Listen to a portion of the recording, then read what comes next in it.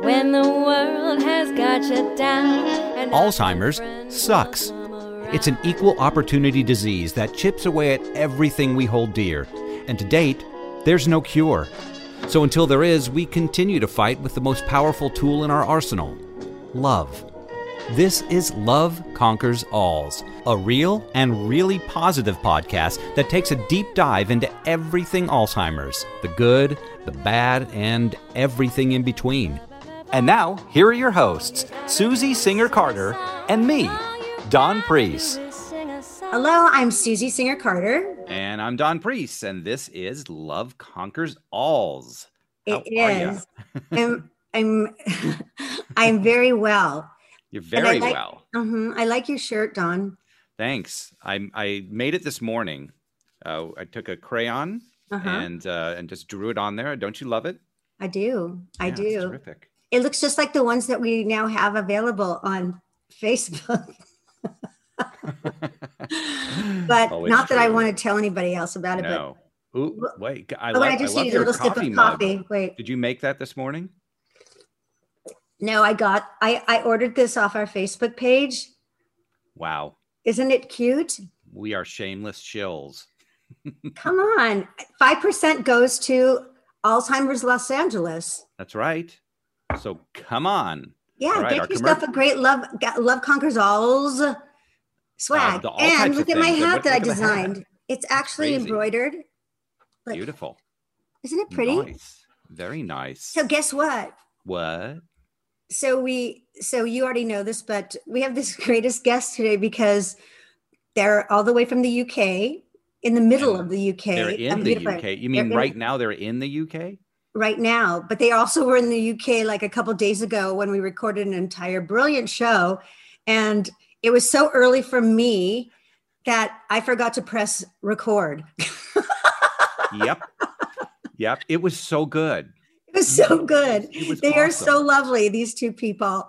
And anyway, I'm not going to drag on about it, but No, we're doing take two. We're doing take two. Yeah. And they're here to talk about a really exciting new technology that can change caregiving forever, I think. Yeah. And it's called Bridget. We'll tell you more about that. Or actually, they're going to tell you more about it when they come aboard. But we'll tell you a little bit about them. Darren Crombie and Kat Walia. Darren is the founder of Upstream Health and the lead for Team Bridget. He has experience in building teams and startups to deliver technology and health innovation with a focus on improving social outcomes.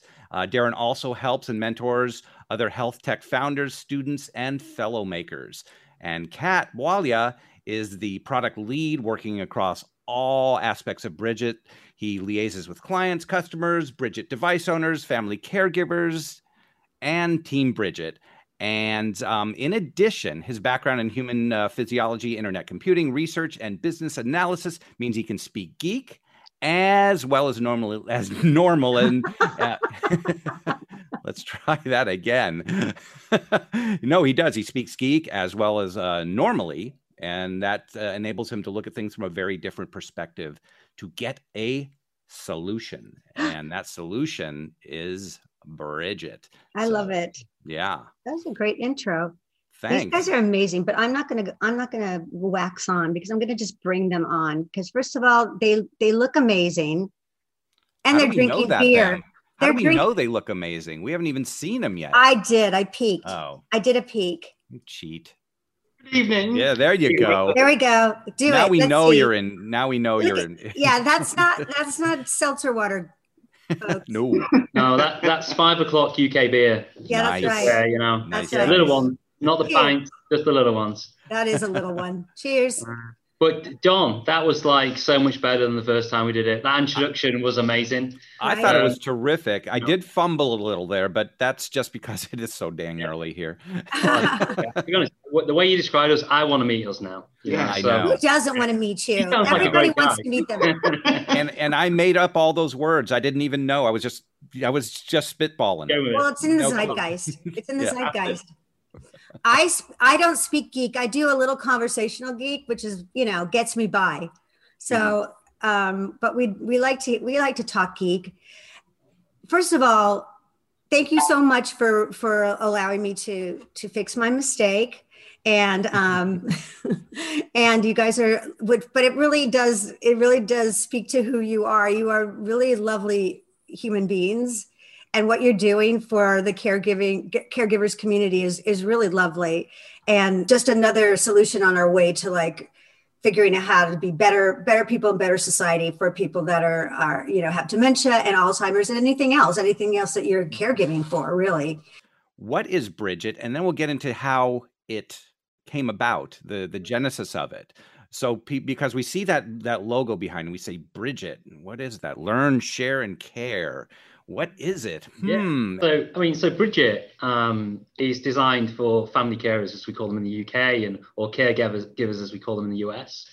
And it's a set of technologies that allow us to help seniors to stay well in their own homes, and help the family carers that are looking after them to be reassured that their loved ones are well, but also for us to kind of wrap our arms around the family carers. So what we say, Don, is that we care for you so you can care for them.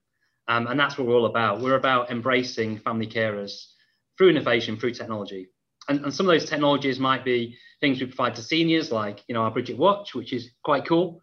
I've got one on, and I can explain some more about that in a minute, or home hubs that help them in their property.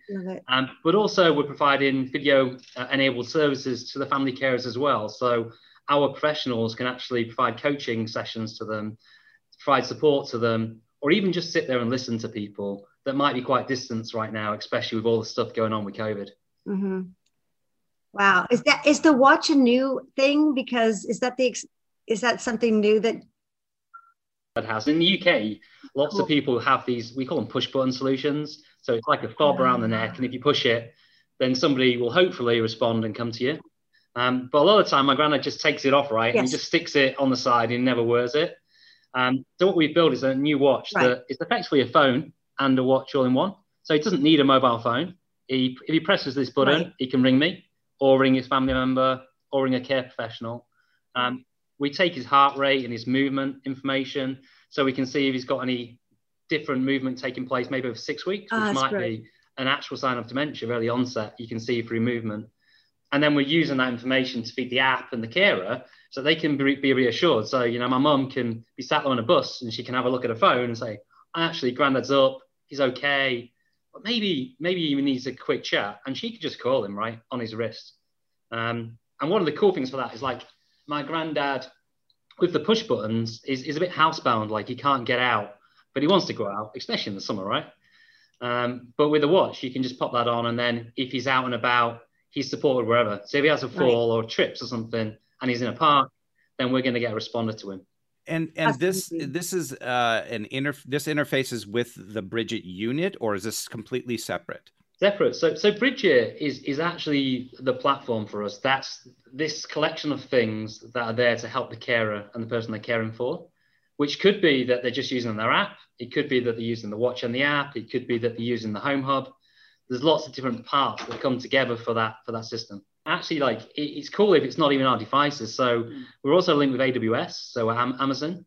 So for example, linking in Alexa for people that do have Wi-Fi, and then linking through that as well. So you don't have to use our Bridget technology. You can use whatever, but then we're connecting that to family carers. Oh my gosh. So wow. That is so incredible. That's incredible. So the Bridget was the first part of it, the unit that tell us about that. Tell us about how it started. Yeah, so that was, we kind of started by sitting down with people like my granddad, and then saying, understanding more about this push button and understanding what they like about that, which is actually the reassurance that actually if I need help, I can get it. Mm-hmm. But also understanding some of the frustrations with that, which is quite legacy technology. It's quite old. And then also understanding from the carers what they need in order to provide care, be that them coming into the house, be that them coordinating the care of people that come in and supporting my granddad, or be that looking at remotely to make sure that they're reassured. So we kind of started with Microsoft actually on a journey and said, if we were to like rethink technology, so my granddad, he has no internet. In the UK, maybe 55% of seniors don't have any internet connection in the house. In the US, it's about 40%. So a little bit further along. And that community, a lot of them don't use mobile apps either. And this was a time when everyone was building apps. So you can build an app for a dementia patient that they're never going to use, right? You go onto App Store, you can download 20,000 dementia apps. It's crazy. So we said, let's rethink this. Let's think about accessibility. So building something that people can actually physically use.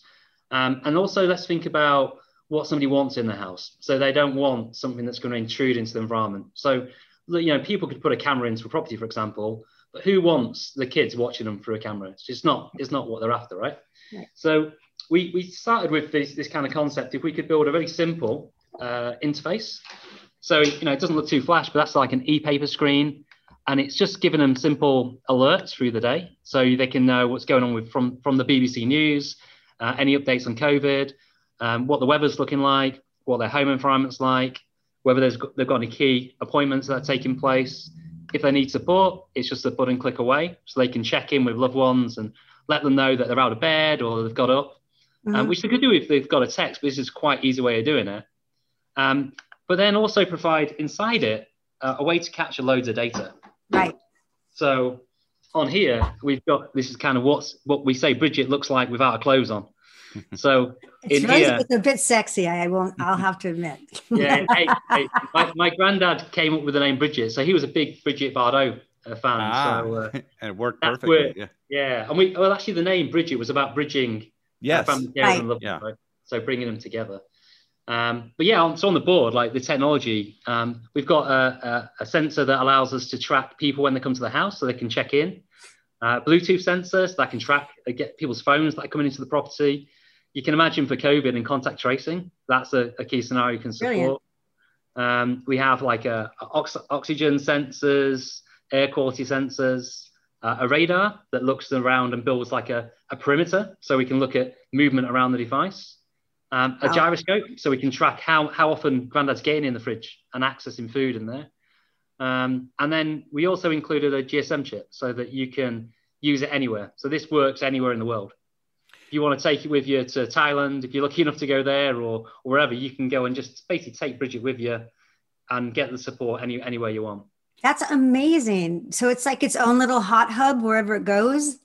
Yeah, exactly. Amazing. And is everything integrated? So everything works together, like the watch would integrate with that or no? Yeah. Well, yeah. So if you think about like in terms of need, so if we kind of talk about a pyramid of need, and you can have people at the top might be people like with severe dementia, for example, they'd be better with the watch because that's what I was just going to say. Yeah. So they'd put the watch on and they don't need to do anything. It's just there. If they want to call somebody, they can. And we put certain modes on specifically for dementia to make it simpler for them. Mm-hmm. With the Home Hub, they could have that as well. But actually, if they've got the watch, you probably don't need the Home Hub. Right. But if you're maybe lower down the pyramid, then actually this is really good because it can just give you some reassurance. You're not being tracked everywhere. But if you need help, you can get it through the Home Hub. That would be good for your mom, Don. Yes. It would Your mom needs that. Well, she has like Life Alert, where she's got the pendant and, if she fell down or and she has used it a couple times and that goes directly to an operator, but it doesn't tell her family what's going on. Exactly. And then the operator then has to call the family. So this is kind of, I assume who gets this information? Because I know people are concerned about their privacy and, where is all this information going out to? Who's seeing all this? Where does that go? So the data is owned by that person that's being cared for. So in that instance, the way it works, my granddad effectively gets the unit. If you want to connect to it, so for our app, there's a little code you scan. It's just on the back there. And then that allows the app to connect to it, which then sends Grandad a password to his screen. So just a number, we call it a one-time password. And then he then grants and authorizes that person to access his data. Because it's really important for us that he's the one that's in control. And that if he decides that he doesn't want somebody to access that data, just from this display, he can actually remove them. So that's really key. That's amazing. But in terms of like the escalation process, we call it, it would be, and it depends how you want to set it up, but the common way would be it comes to family carer 1 first, so maybe me. Then if it's an alert, it could go to my sister if I don't pick up. But then if she doesn't pick up, then it would go to a care response center. How well thought out. That's so well thought out. And I'm really fascinated with the watch only because I know for my mom, it's important when they get to a certain stage, like you said, of the pyramid, where they will resist anything that they're not used to, or that's not theirs. And so if it could be presented as a gift or something of fashion or something that they feel a connection to. So let's say if it was a watch, or even if you thought to make it like a little more I don't know if you ever have any fashion ideas to add to it. Oh, Susie, I'm all over that. Are you? I'll get we've got like a rose gold version of this as well. There you go, done. So I'm going to send you a picture of that. Because that's what I'm talking about. Then you've hooked them, and you've made it easy for the caregivers to be able to, use your technology without making, without increasing the anxiety that comes along with dementia and Alzheimer's. Yeah, because there is an anxiety. And one of the things, because there are some watches out there, they're not like this one, but there's some watches out there already. But one of the big issues with them is you've got to charge it up every 2 to 3 days. And especially if you've got dementia, that's like a big ask on you just to do that. I mean, it's not going to happen. It's not going to happen, right? Mm-hmm. So we were like, well, we've got to get something that is a month so that I can put it on. And I know for a month that's going to work without a charge. And that's where we got to. So that's for us why, you look at it, it's a simple design, right? It just looks like a watch. Which is great, which is better because especially, again, somebody with Alzheimer's at a stage where, they need to understand what it is on their arm, because they're going to forget. It's like, what's on my arm? Oh, my watch. What's on my arm? It's a loop. Yeah. Yeah. Well, it's like, from your video, that challenge when you have Alzheimer's and dementia, you can remember things from 20, 30 years ago, right? And what you were wearing 20, 30 years ago was not an Apple Watch, which super duper blinger, right? It probably looks like a little bit like that. Exactly. It looks like my dad's watch. I'm telling you, you're so freaking thoughtful. I can't stand it. I know. I mean it. I'm so like moved by it. It's just perfect. It's perfect because you get it. Yeah. You get their needs. Kat, what was your contribution, Kat, in terms of the technology? Because you apparently speak geek. So do tell. So a lot of what I do is Darren and the team works a lot on the development side. But then you need to get somebody at the furnace end to see how people are going to use it, how they're going to react to it, how they're embracing it, and to make suggestions. So some of the services that got put on top, like we've got an additional service called a care coach, which checks in with people's mental health, how they're getting on in the day. So it asks them questions like, how are you feeling today? We established that when you have, for example, the home hub in the house, you start getting a pattern of behavior. So you start seeing the temperatures that's normal for them. You start seeing what their movement patterns are throughout the day and the week. You get people, in fact, talking about dementia, we had a lady, can't mention her name, but we had a lady whose mum has dementia. And she was struggling with mum, taking, for example, trying to boil a pan of water and put it in the microwave. Because she forgot that actually I need to put it on the hob. So she put a number of different technology in the home. And then when we introduced the home hub to her, she said, why couldn't I have this a year ago? Because they had something like an IP camera so they can see what's going on in the home. But more often than not, the internet goes off. You can't see what's going on. You've got no feedback. Whereas with the home hub, you can see the movement. She's moving in the house. She's okay. She's accessing the fridge and so on. Other patterns of behavior were like, they assumed she was going to sleep at 10 o'clock right through till 6, 7 in the morning. Through the home hub, they realize she wakes up, goes to the kitchen, opens the fridge, stays in the kitchen for about 5 minutes. So she might be getting a drink, making a cup of tea, cocoa, whatever it may be. And then she disappears again. So she's actually getting up around about 2 or 3 in the morning and then going back to bed. So there were some really insightful things that came from that. And just seeing the peace of mind that she had from that is just awesome. And just to be, there is a camera or there is not a camera? No, there's no camera. No camera because that's really invasive. And a lot of people were, well, they put the camera in an independent technology they put in before they had Bridget. Right. And the issue they were having was it kept cutting. Mm-hmm. Right. They didn't know what was happening. And also for the, for the person that, you feel like you're being watched, you're being, spied on or whatever, there's a lot of insecurity when you start thinking people are, there's paranoia kind of comes in. It's hallmark of the disease. Yeah. And so paranoia is such a big thing of it. And I can imagine that would be a big struggle to somebody think all of a sudden, oh, I'm being watched 24 hours a day. Mm-hmm. And it kind of takes their dignity too. But we also identify different scenarios people are using them in. So that's kind of an extreme in terms of dementia. But then you've got people who are, the compos mentis and the cognitive ability is still there. They go about normally, but they want to have that reassurance of somebody's actually there if they need them. Mm-hmm. So even in the hub, you can actually send simple messages, like we said, the check-in. I'm just going out for a walk. It gets sent through to his daughter, who was actually a bus driver, so she can't be looking at a watch all the time, her phone all the time. Right. But when she's got a moment, she can actually look and see this message come through. Okay, Dad's okay. He's got up. He's got back in. He's done this. She checks the temperature of the house. Okay, that's fine.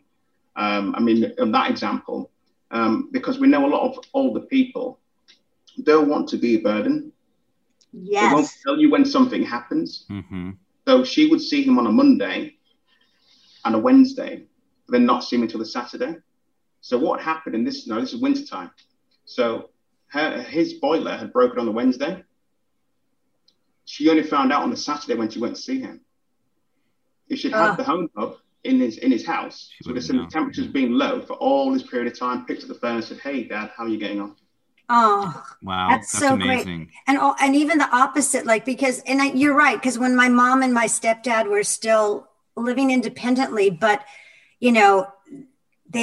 my mom was exhibiting those kinds of mistakes, like you said, with the pan and the boiling of the water, and it's those little things that you overlook if you don't really look. They're little things that can be disastrous, really, right? And even how about taking medication? Like that was a big deal in early stages because everything, for the most part, my mom was still driving and cooking and doing her day-to-days, but getting her to remember to take medication was so hard. And there was no way that I would have loved to have that. I would have loved to know, be able to just kind of monitor that without having to be there. Or not taking it twice, which forget they took it. And then suddenly they're taking their medications twice or 3 times or more. Yeah. So it's really peace of mind, not only for the person, but for the caregiver. I mean, I know my mom, she lives alone and she's healthy and she's sharp, but she, she has issues. She's in her, she's late 87. 80s. And if I call and she doesn't answer, now she could be out in the yard. She could be in the bathroom. She could be taking a shower. I don't know. This way you would know. And so the peace of mind that it gives the caregiver or just another family member. And I guess what happens is family members, there's usually like one main caregiver. Everyone starts sharing that just by rote because they have that access of information. Right. It makes it easier to share the responsibilities and all the information. Like if you want to be a part of it and you're not close by, right? At least you could, you have. And that. I think, for me, like personally, I kind of talked about my granddad before. So he was this guy building ships and stuff when he was younger and the strongest guy I knew growing up. And now, he's frail and he struggles, but he's still a strong, proud man. Sure. So he wants to feel like Kat said, it's not a burden.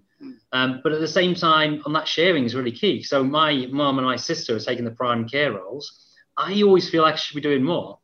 But without understanding what those things are that I can help with, I can't help. So actually having, and this is something we want to really develop more next year, this concept that, caring is a sharing game, that actually if we share, we can care together and it makes things easier. Yeah. And the thing is, if you make it easier, that's the key.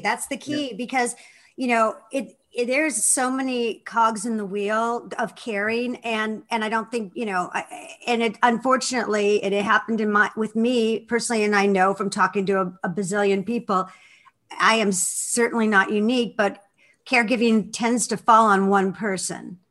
And the ones that aren't caregiving don't really have an understanding of how much goes into caregiving, and this would be such a great way to really open their eyes and also give them an opportunity to be involved without you having to request it or, I have a question about availability. I know you're in the UK, and you said that you're connected with Amazon. Does that mean we across the pond could use your technology yet or not? So we'd love to come to the US, but for us, we kind of want to fix things here first, or help those here first, really. Sure. So as a business, we're kind of focused at least for the next 6 months. I'm really just to the UK. Mm-hmm. But I will send you a watch, a nice rose gold one, and you can give it a go, and I'd love your feedback. Oh, that would be brilliant. But wouldn't it be awesome if every room in a nursing home had these, so that the family could at least also be a part of, because really by rights, I'd like to check in every day and ask the nurse what's going on, but I can't. Yeah, no, and that's exactly it. I mean, we started from the scenario really where we're looking at those people that aren't on people's radar. So maybe they're on their own in their own homes, but there's so many applications where, residential homes, care homes, they would love to support.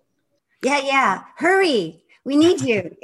Well, I mean, even for the staff, for the staff, it would be amazing because we would also ensure accountability. It's like, are they getting, are they getting out of bed? Are they not? Why aren't they? Yeah. And that's really interesting. Because we have spoke to care homes and residential homes, and we work with community nurse teams. We work with doctors with other solutions. And there's a lot of nervousness about data. So if we have more data on our patients, if we have more data on the people we're caring for, then we have an obligation to do something when that data implies there's something that we need to take care of. But as organizations, it's a hard thing to do. Oh, it's pushing a rock up the hill. But I would give you my word that I would be a huge advocate here in the States for Bridget and for implementing them into, as a requirement in assisted living and nursing homes. I really feel like, they're doing their best job they can. They're angels. I'm not saying, but there are, it's commerce too. Yeah. And we've seen it happen. There was a place my mother was first in after she left my home, and it was an amazing place. And by the time I took her out of there, it was like, the difference between day one and the day you took her out of it literally was night and day. And it's just because they were just overrun. They couldn't handle the traffic that was in there, the daily and from moment to moment. Well, the need, I mean, listen, the senior citizens are the biggest population now because of baby boomers. So we have to get things like this in place. You guys are so on point and so progressive. Just so impressive. And this might also delay, even if it was by 6 months, somebody needing to go into a care facility, and at the cost of care facilities, 6 months is a lot of money. And as we know, that's a problem that we have not solved yet by any means. And that's why we kind of set off on this journey under a brand called Upstream. And the concept behind that, and you may have heard of this story, right? But if you imagine there's a river, and down this river you've got patients or elderly people flowing down this river, and they're coming to a waterfall, and they're going over the edge of the waterfall. When you come to that river, the natural thing to do is to try and grab that person that's going over the waterfall edge. It's natural because you think they're the person that's most in need. And when we look at our health system, we go to the waterfall's edge with 90% of our resources. So our hospitals, our acutes, our doctors, our physicians, our surgeons are all at the waterfall's edge dealing with those patients. If you go a bit further up, then we have primary care, and they're a bit more effectual. So they're actually working in the community, general practitioners. They're like building rafts, and they're taking 4, 5, 6 patients out at once, which is great. But what we did in upstream of Bridget is we said we're going to jump in the river and we're going to swim past the people at the Warble's Edge, and they're shouting at us like, "Why are you going up the river? There's people here that need help." And our response to them is we're going upstream to stop them from falling in the first place. And that's exactly what you're saying, Don. Like, if we can help somebody to stay well in their own home, and out of high cost services for a few $100s, it's going to save $30,000. Then it's a no brainer. Yeah. And when we looked at that analogy, and when we started Bridget, when we first started the business, family carers wasn't something I really knew about. I knew about it personally, but I didn't know there was like 6.5 million family carers in the UK. Like 1 in 6 of us is a family carer in the UK, providing that support. And then when you look into the river and you can see every patient, and you look even closer, that's where the family carers are. They're the ones floating down the river along the side of them, holding their hand, shouting at care professionals to support them. And they're the people that we want to target and help. Yeah. And that's where the kind of story came from, all about prevention. And actually, we got a study done. In healthcare, we talk about efficacy studies. So prove that what you're doing can make a difference. So we had a report produced by NHS England, which is in the UK, we have a National Health Service, which you guys will know, but they produced a report that said for every £1 you invest in something like Bridget, we can save £20 downstream. So, it can pay for itself. It just needs to be implemented. Yeah. Well, I mean, here, and I don't know about there, monthly costs of in a care facility can be anywhere from, $3,000 to $12,000 a month. That said, you said for a few $100s, and I assume there's some sort of monthly charge, but it can't be. I doubt if it's that much. $15, $20. Yeah. So. Yeah. That's less than Netflix. It's less than Netflix, folks. Yeah. Kind of worth it. And worth it. You can watch Netflix because you won't be worried. You'll have that. Right. And I think when we set the business up, so we're a social enterprise, which basically means we're trying to make profit, but then that profit goes back into our social mission. So for us, we're not like a traditional company really, and that's given us a bit more flexibility in terms of how we price things, how we promote things. Does that mean you're non-profit, or no? You're profit, but profit for good, we call it. So okay. What if you go non-profit, then there's some limitations there, especially with investment and how you grow. So we're quite clear that we've got a social mission. Yeah. We're a for-profit business, but that profit goes back into the business and the social mission of supporting carers. So taking this full circle, what was the genesis? What led you? You were obviously weren't doing this before. So what took you from what you were doing to this? Yeah. So I spent a long time building health technologies that didn't ever really improve the patients that we were trying to look after. We had good intentions, but we spent millions and millions of pounds. In the UK, we spent nearly 5 billion on a program to basically build health technology to keep people well that just failed. And from that, I saw that we were just doing things the wrong way. We were continuing to build solutions for doctors to look after sick patients. And the reason we do that is because actually we trust doctors, right? So if you're going to invest in a startup or a new business, then you invest in a doctor because they're reassuring, they're comfortable, and you think that's a low risk investment. But the problem with that is if we just keep building solutions to look after sick patients, we're always going to have sick patients.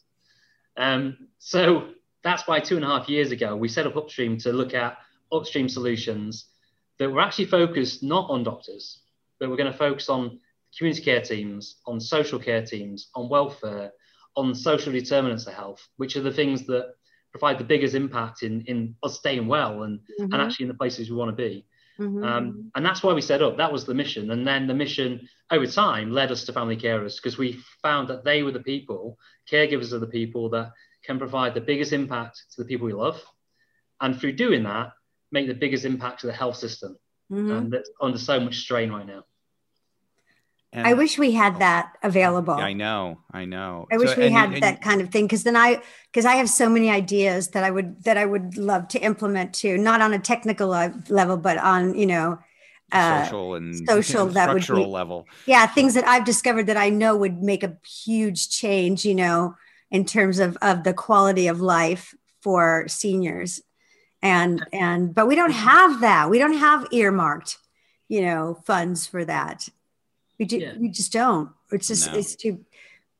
And then you had a personal experience that I assume informed and educated you going towards Bridget with your granddad, right? Yeah, exactly. So Dougie, I mentioned earlier, he was like growing up, and he used to winch himself onto the roof of boats, these massive ships. So, the UK is an island and quite a proud shipbuilding island. And he used to pull himself up to the top of the rig, and he used to paint the ships, come back down, head to toe covered in paint every day. And actually he got quite a few illnesses because of that, and lead poisoning and various ailments. But he was always this really strong guy. And then I can remember 3 years ago, we got a call, and my granddad was stuck on his roof. So he'd managed to pull himself up at 86, harness himself onto the roof. He was fixing some pointing, and he got stuck up there. He couldn't call for help, didn't have a mobile phone. So he was up there for 4 hours until a neighbour noticed, called a family member, and then got the support he needs. And I reflected, I had that story, and then so many other stories where Granddad had got himself into some kind of mischief. So, leaving pots of water on the stove with eggs in and then having them explode when they ran out of water, or, driving his mobility scooter into a ditch on the way back from getting a bottle of rum at the local off license. So we kind of had these stories about Granddad, Dougie, but at the same time, stories about my mom and my sister. And, I think a lot about my sister, who's his primary caregiver. She's the one that's there for him most of the time. But she's also got 5 kids, which is crazy, big family. She's also, a young mom. She's wanting to get financial support for herself and her family. She's wanting to improve her education. So we were kind of thinking that we don't want to just build something to support my granddad and Doug, because day in, day out, he's not always there, right? So some there's good days and bad days. But for my sister, she's the one that takes the strain. We want to build solutions to help her. And that's really, for us, been the focus, like helping Anna's all over the UK. Yeah. So if you suddenly see that he's not where he usually is for 4 hours, something's wrong. Yeah. Something's maybe not quite right. Yeah. I mean, it's simple. And it's not, for us, it's not like complicated. So what we're trying to do is take the complex and make it simple. So if you can imagine, if you knew every day the time that somebody went to the kitchen, then over 6 weeks, if that changes incrementally by just 2%, then potentially they've got a respiratory issue. So now I've highlighted that, I can have a conversation with their practitioner about maybe there's something there, which I've captured now early on, which means in 6 months' time, they've not deteriorated and had the fall, which would have required the push button. And that's what we're all trying to do. We're trying to build a solution that helps them stay well today so that they don't need the push button in the future. That's great. Nice. It just allows that intervention before there's an actual issue, like a big issue. Yeah. Mm-hmm. Because half the time you go and see the doctor or you go and see a health professional and you present and you're okay. But then you start deteriorating over time. By the time you get to the end point, when you see a physician at that point, you need that help. You need pulling off the waterfall, effectively. Mm-hmm. Yeah, you don't want to wait till it's too late. Absolutely. And Kat, did you have any caregiving experience or challenges that also helped, or you have not experienced that? No, I haven't had it directly, but my mum and dad, they're originally from Africa, but their parents lived in Africa. So if they had Bridget, they could have had that in their parents' homes, and they're the older ones, so they had carry that responsibility. So they're managing from afar, but they've only got the word of what people are saying and doing. So, and I've grown up with that over time, and I've also got my aunties, and they're in the similar situation with their kids. So I can see where this applies. But then, like Dan was saying, on a medical side, I mean, I wanted to be a medic. That's what I wanted to do. So I can kind of see where everyone pushes that attention to doctors all the time. But then my mum's a nurse. So I can see where she thinks, hang on, there could be an intervention way over here, but no one's listening to what we're saying. And dots are trying to change people's behaviors and patterns without the actual information to say they've been doing this behavior before. Right. So it feeds into the solution of Bridget. Right. It's let's capture this information. So I love what Darren's passion is. I love the background to how it all came about. And I'm a caring person. That's in my nature. And I've supported other people in other ways. Mm-hmm. I do mentor younger kids as well. That's so important. I applaud you, because younger kids need to be pulled into that, and made, like, you are a cool person, you are a youthful person, and so for you to make it look, as an interesting, part of our life, because we, at least in America, we don't like to look at the older generation. No. I mean, my biggest triggers is I used to work in coffee shops, mm-hmm. and I used to always see older people sat by themselves, and it breaks my heart. So I'll always find a reason to catch their eye to start a conversation, because I know I might be the only person that spoke to maybe a week or 2 or 3 weeks. Mm-hmm. So I'll sit there and I'll toss them, what are you doing on your laptop? Oh, I'm doing this. Can you help this mobile phone? Of course. Yeah. How does this work? Yeah. And then I'll literally put it in layman's terms. Hence, I can speak normally as well as geek. So I know what's going on underneath the hood, but they don't need to know. Yeah. Yeah. You just gave me chills. I love that. When I remember I always tell my daughters these stories, because when I was 5 years old, my dad took me to New York for the first time. And I was sitting in a cafe with my dad, and I saw this older gentleman at the counter eating all by himself. And my heart broke, like what you said. Like I didn't understand why he was by himself. And I thought it was like the most horrible situation. I didn't know, just from a little girl's point of view. And I've kind of had this like affinity towards older people. And I hate to see them alone. I hate it. But they've got so many stories and wisdom, and they know all the gossip, because they sit there like, I'm assuming, like, I don't know what's going on, but they're taking everything in. Yeah. They go, Kat, this person over here, they're doing this. And should I tell them about my 94-year-old boyfriend that I made? Sure. I mean, why wouldn't you? For some reason, I don't think he had full-on dementia, but he rather be in the dementia ward because it was quieter. He said it was like people didn't bother him. But he took a liking to me. He fell in love with me, like for reals. And so every time I come to see my mom, he'd go, Susie Singer Carter, come over here. He'd take his hood off. And he was hunched over in a wheelchair. He was kind of like this. So the hood was down, he would pull it off, and then he'd be like this. And go ahead. No, but he would at one day he said to me, he goes, I love you, right? I said, I know you do. I love you too. And he said, we're not going to have sex, are we? I go, no. He goes, can you scratch my back, right? I go, I'll scratch your back. But it's those interactions. You can tell the difference between the people who have family come visit them and who do not. You see it instantly. And people, I mean, I know that's Susie is very social when she goes there, and she interacts with people, and they just light up because they're not used to that. Mm-hmm. And so many people don't have, people who come and visit, and you can so see the difference. So that compassion, my friend, Lisa, that you guys have. Swedish Lisa, my Swedish Lisa friend, who didn't speak very much English, but apparently her family didn't visit her. And every time I came, she would come up to me and hug me and start crying. I think she thought I was her daughter and speak Swedish. And I go, Lisa, English. She go, oh, I know. Okay. She was like, you just need to talk to them, and then you'll see the person. Yeah. They're there. But I think it's credit to you and to like Kat as well. That certain people just get on with people, right? And I love it when I'm sat there and Kat's off doing his thing and chatting, and we call it in the UK bants. So if you've got the banter, it means you've got the gift of the gab, and just creating connections, and that's been amazing actually for me to be around amazing people like Kat in the team that can just crack on, do the job, but have a lot of fun while we're doing it as well. Yeah, and realize that these people have lives and personalities, and there's there's that fear of age. Yeah. And you realize that all they're just like you and me. They just want human interaction and to still have fun. And they are you and me, Don. You know, that's what you're going to say. That what is an older person?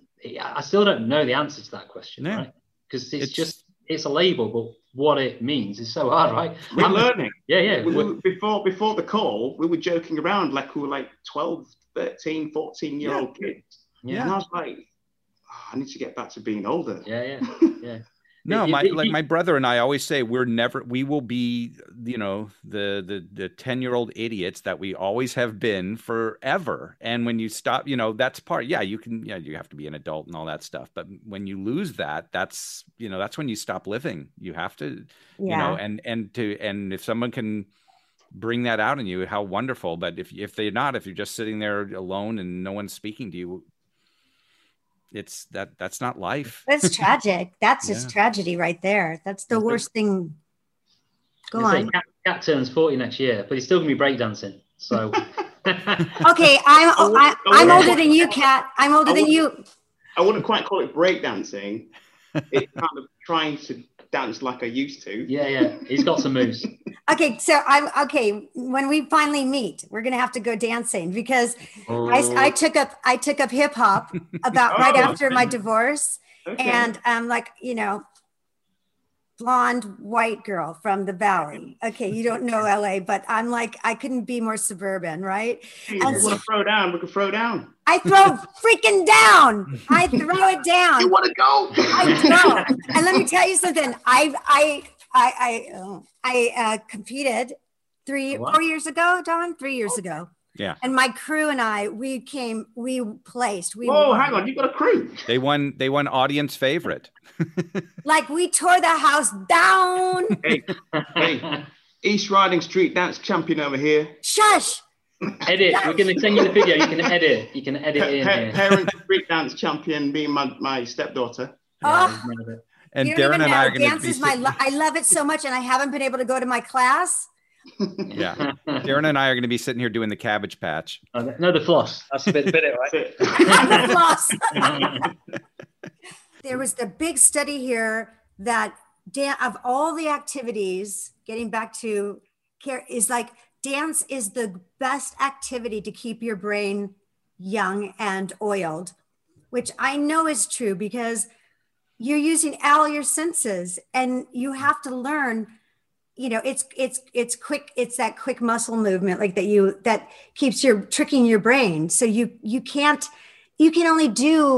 only focus on it while you're doing that. That's all you can focus on. Right. Plus with music at the same time. Yeah. Music too. I mean, I've got a friend of mine who, Freddie, she teaches salsa.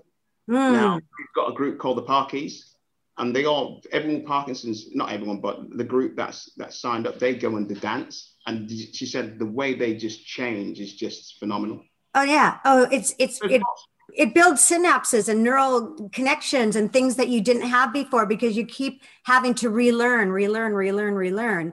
And no, I'm a big advocate of dance. I love it much. Now you're speaking geek. Yeah, I know. Look at me. Synapses, neurons. I think you have to incorporate a music box into Bridget. Oh yeah. We did think actually, just some simple tunes and stuff that my granddad would like. So we're gonna, in the new version, we're gonna include some songs and stuff in there. Nice. I was kidding, but look at you. Yeah. No, well, there's we've got a partner company who specializes in audio for dementia therapy. So we're trying to work with those guys next year on that kind of stuff. But if you need any input on that, I'm your girl. Yeah. 100%. Because I'm a bit also like music has been my savior with my mom. My mom was a professional singer, and that's how I open the doors with her. We sing. That's how we get her focused and connected. It's all music. Yeah. Well, there was a clip that went viral a couple of weeks ago. I don't know if you saw it, of an elderly lady ballerina. I posted it too. I posted it. Yeah. So I guess we'll post that for anybody watching. But yeah, that was cool. Oh, wasn't it gorgeous? Yeah. Yeah, it was gorgeous. So is there anything that we haven't covered that something that you want to say, or any regarding Bridget, or anything what you're doing, or anything. I guess, is there anything that your listeners would like to know from us? Is there any questions you think they'd have about a couple of Brits, doing this kind of thing over here? I would think this, when and how can we all support you? There's so many caregivers here, and so, it's a huge village, and I'm sure everyone's going, yes. So it feels like a no-brainer that that it could be implemented, especially if you're, connected to Amazon. Well, that's just a click away. So there must be a way give us some hope. Yeah. So what I'd love to do is maybe come back and have a follow-up with you guys, maybe in 6 months' time, about where we are. And in the meantime, if anybody that's watching this wants to follow us or just get involved, then that'd be super cool. I also think that, especially with loneliness right now with COVID, that having the ability to connect with caregivers from around the world would be super cool. So if there was some way of us using what we're doing to help caregivers in the UK and caregivers in the US come together, share stories, listen, chat, laugh together, that could be really cool and something quite easy for us to do. That would be awesome. Maybe an online community that we can create and people can come and sign up to. Yeah, 100%. I think you're right on track. I have made so many friends that are caregivers that are all over the world. I have my friend Patrick. He's a full-time caregiver at a facility in Sweden. And, he's such a lovely, lovely person. And he cares so much about this, what you guys are doing. You are just extraordinary. Well, because you're hitting it on two levels. You're caring for the person who needs care, and then you're caring for the caregiver. Yeah, and if you have questions, reach out to them or suggestions, or you just want to say how cool they are. That's good too. Yes. We all need that. Yeah, we'll share my email, and it's always there. If anybody wants to contact me whenever, that's cool. I might not reply if it's in the middle of the night. Well, that's a slippery slope right there, Darren. That's a slippery slope. Yeah, but I am so proud of you, and I'm proud to know you, and we will have you back. And stay healthy. Say hi to your say hi to Dougie. Yeah. And Kat will be dancing. Oh yeah. Brilliant. So David Crombie and Kat Walia, thank you so much for being on Love Conquers All.